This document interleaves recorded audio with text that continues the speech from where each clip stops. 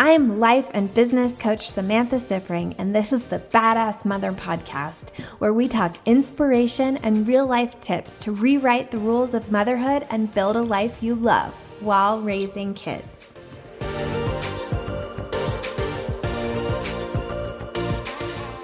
Hello, mamas!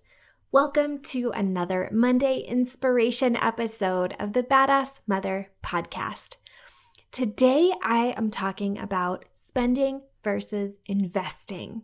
This is a topic that comes up on a lot of my consult calls, and it comes up a lot with my clients when they are reviewing their consult calls with me and trying to figure out how could this be better? How can I get better at my sales skills? And I thought it would make a really good little tidbit kind of episode for you as you are thinking about both your spending in your business as well as your conversations with your potential clients. So as people are thinking about making investments for their business, a lot of times there are people who are new to entrepreneurship, new to business. So a lot of the ideas from their personal financial situation translate over into their business, even though personal finance and business finance can be really different. And spending versus investing is one of those ways.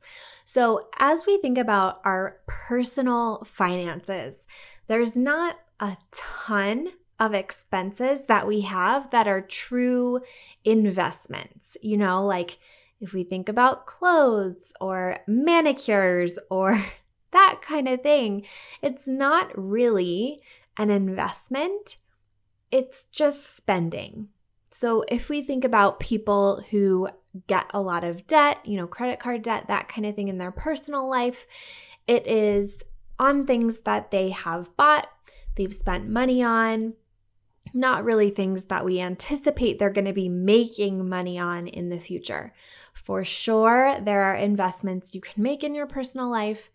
I'm sure you can think of some right now because our brains are really good at coming up with examples, but most of our spending is truly spending. And when it comes to our business, some of our spending is spending.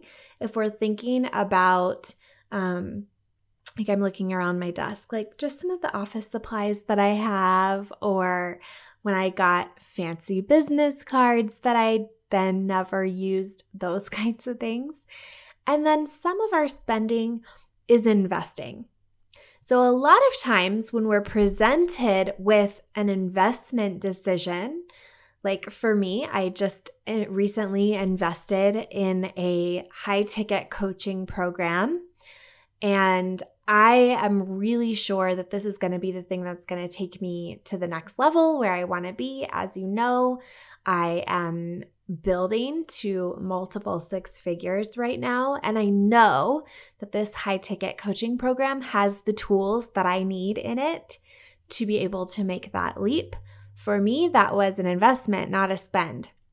Now, like I said, it was high ticket. This is actually the most I've ever spent on anything. Like my cars don't even cost this much. I'm not counting my house. Like my house is probably the only thing I have that is more than this. So it's a lot of money, right? And it felt like, oh my God, like I don't have that amount of money to just throw away.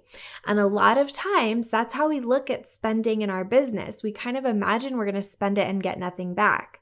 But I knew that this investment was going to be the thing that was going to allow me to build to 200,000 and beyond. So when I thought about that, of course it was worth it. It was a total no-brainer. Like, why would you not put in a certain amount of money that's less than the amount of money that you're going to get back out of it?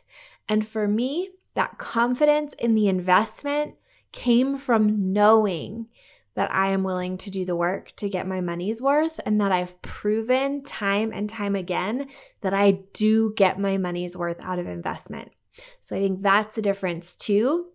If you've already made some investments, I want you to really look at what can you do to make sure that you get your money's worth.